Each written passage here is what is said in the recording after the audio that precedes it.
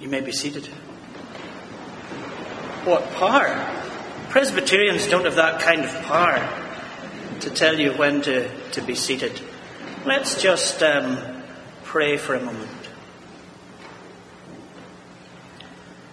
Lord, I pray you would take these bare bones of my thoughts, thought a long distance from here, and that you would put upon them the flesh and the muscle of your Holy Spirit, that they might come alive here in Birmingham, and that they would dance in our hearts and our souls and our minds, that we might be changed by your grace. In Jesus' name, amen. John chapter 1, very familiar. Advent words at a time of Lent. In the beginning was the Word, and the Word was with God, and the Word was God. He was in the beginning with God. All things were made through him, and without him was not anything made that was made. In him was life, and the life was the light of men. The light shines in the darkness, and the darkness has not overcome it. There was a man sent from God whose name was John. He came as a witness to bear witness about the light, that all might believe through him. He was not the light, but came to bear witness about the light. The true light, which gives light to everyone, was coming into the world. He was in the world, and the world was made through him, yet the world did not know him. He came to his own, and his own people did not receive him. But to all who did receive him, who believed in his name, he gave the right to become children of God, who were born not of blood, nor of the will of the flesh, nor of the will of man, but of God. And the Word became flesh and dwelt among us. And we have seen his glory, glory as the one and only Son from the Father, full of grace and truth.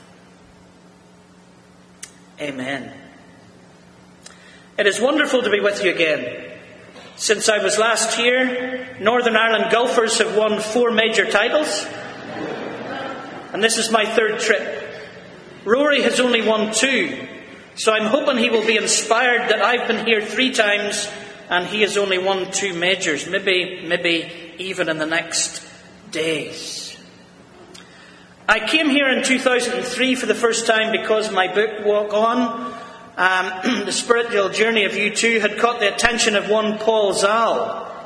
I wouldn't suggest he was that cool. I imagine it was his son who had read the book.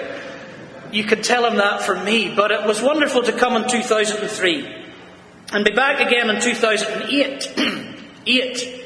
That's one of the many times when I say the right vowels but in all the wrong order. You will come to understand as we go. And it's wonderful to be back again. And because I come here, U2 is part of the reason I thought I would take us on a 3-day journey through the theology of Bono on interruptions of grace. I guess when I started out, I used U2's music as a kind of a bridge into a youth culture. You don't use U2 now to bridge into a youth culture because they are as old as we are.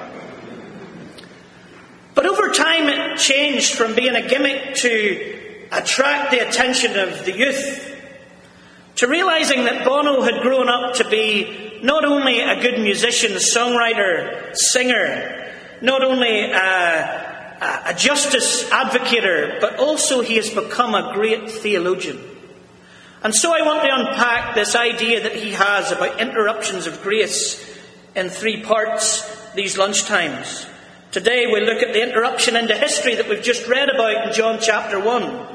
Tomorrow we'll journey into that journey of Lent and see the interruption of the cross of Christ on our own lives. And then we'll ask ourselves on Wednesday, what does the interruption of resurrection living mean to us as grace interrupts the communities we live in? Bono has written much more eloquent stuff about his faith than I wrote way back in the early years of the noughties, as I call them, that last decade. And one of the times that he's asked about his faith, he says, "Grace defies reason and logic.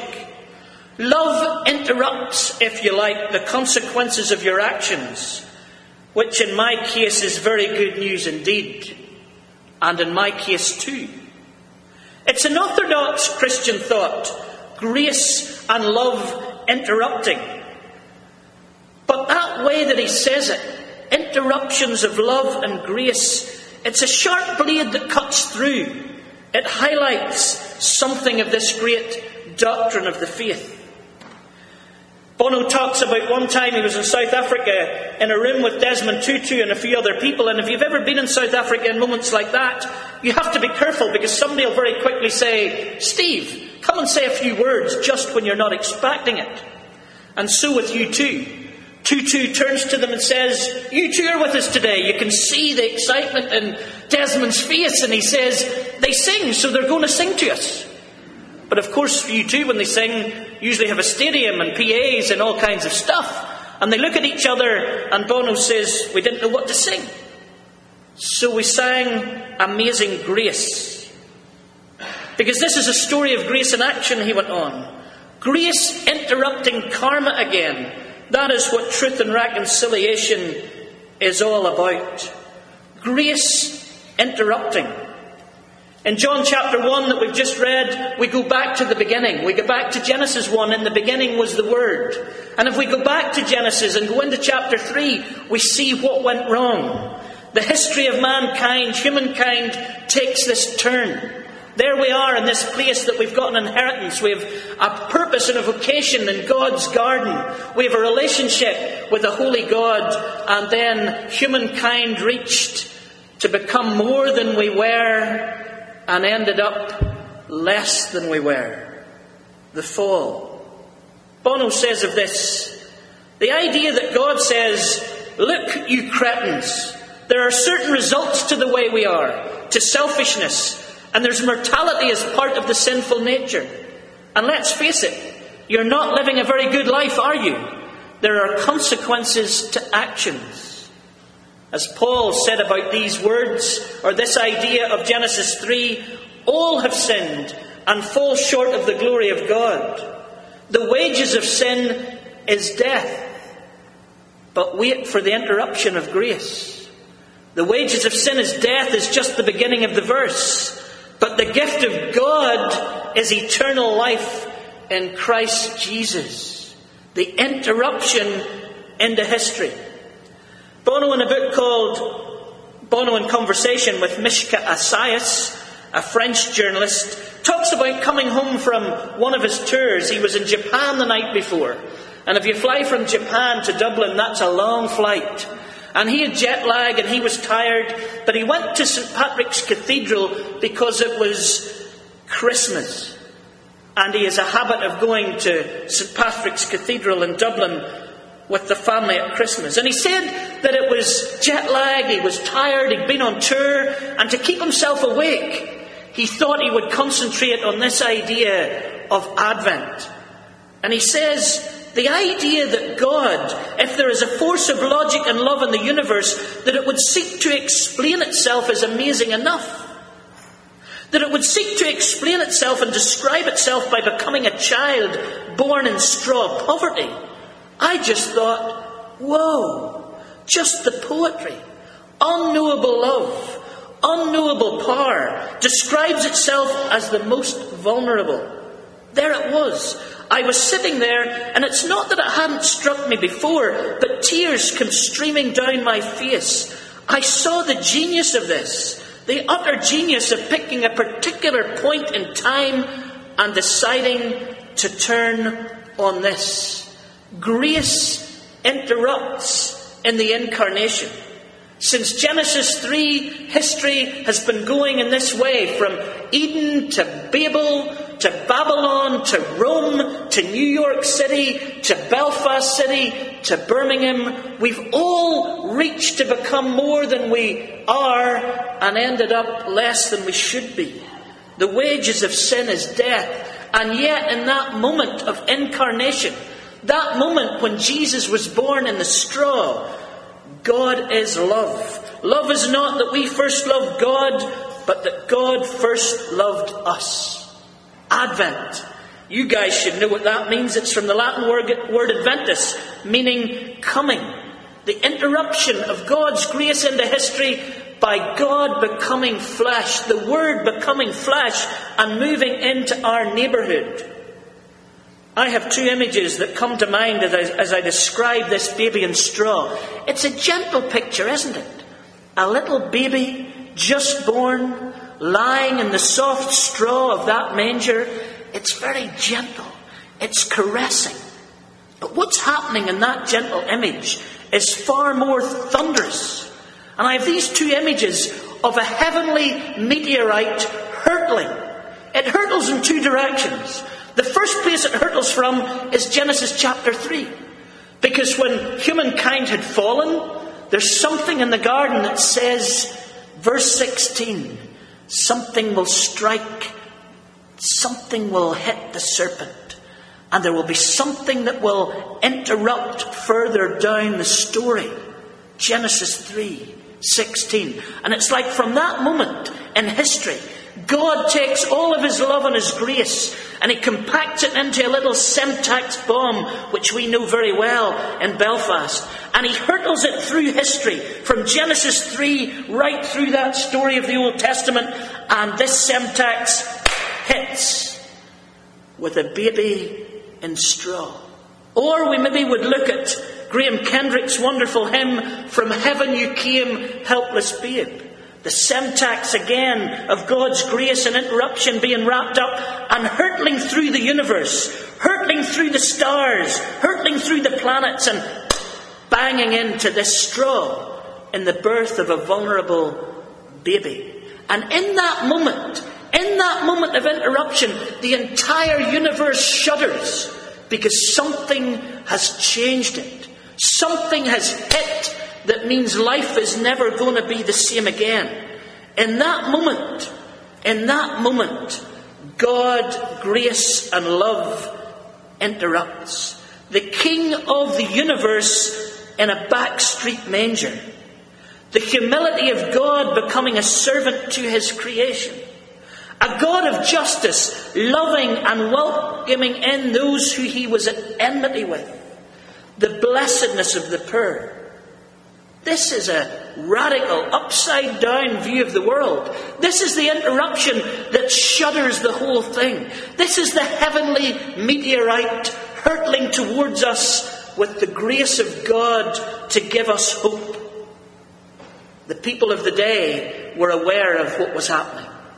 The king of the day, the Herod of the day, who's just the same as the Pharaoh of the Old Testament, just the same as those kings' empire that God wants to interrupt. You think about it for a moment. Who are the people in that Advent story that have the truth? Is it the shepherds? No. They're the bumpkins out in the fields that haven't too much theology at all. Dirty and probably not too welcome in synagogue. Is it the wise men?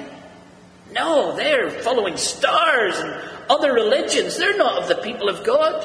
Who were the people that knew what this hurtling meteorite was all about? It's the king and his theologians in Jerusalem who all got together to say, yes, he'll be born in Bethlehem. They had the truth. God has interrupted. The long yearned for Messiah has arrived. Let's get down there and murder all the babies under 2 so that we know we can get him. Because he knew the truth. He knew that this was changing his power and the world's power forever. What about those of us who know the truth? Do we know too much? Can we hide it, deny it, kill it? But this interruption is the hope of the universe, the hope of history. Grace defies reason and logic. Love interrupts, if you like, the consequences of your actions which in my case is very good news indeed, and in my case, and in all of our cases, because as Craig has just read, if we say we're without sin, grace interrupts. Grace changes everything. Grace gives us hope. Heavenly meteorite hurtling, unseen but deeply felt, if never fully realized by those who've never knelt. The tremors, they ripple across all time. The poets at last can find their rhyme. Heavenly meteorite hurtling. Heavenly meteorite hurtling, as usual, but all amiss. History stripped of how it was to how and from now it is. The radical revolution, all a shudder. Old ways surrender to this brand new other. Heavenly meteorite hurtling. Heavenly meteorite hurtling, unnoticed, but all askew. Thrones thrown out of kilter. The meek inherit what's new. The repercussions spin out forever. Imaginers threading peace back together. Heavenly meteorite hurtling.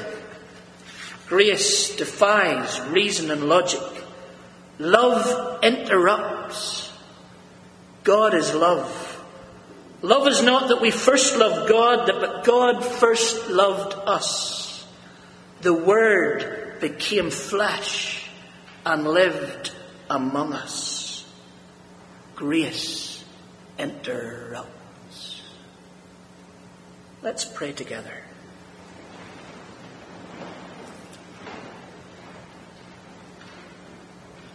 God, give us faith to believe this truth, and the right at times to ask why. God, give us joy in life's fulfillment, and the right at times to cry.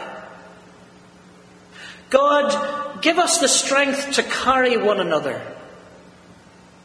and the right at times to be the one who wilts. God, give us your grace towards your holiness, and the right at times to confess our guilt. Father God, show us a bigger picture of your grace interrupting. Jesus, play us a longer song. Holy Spirit, put us on a road that's straighter and deeper than the one we have been on. Amen.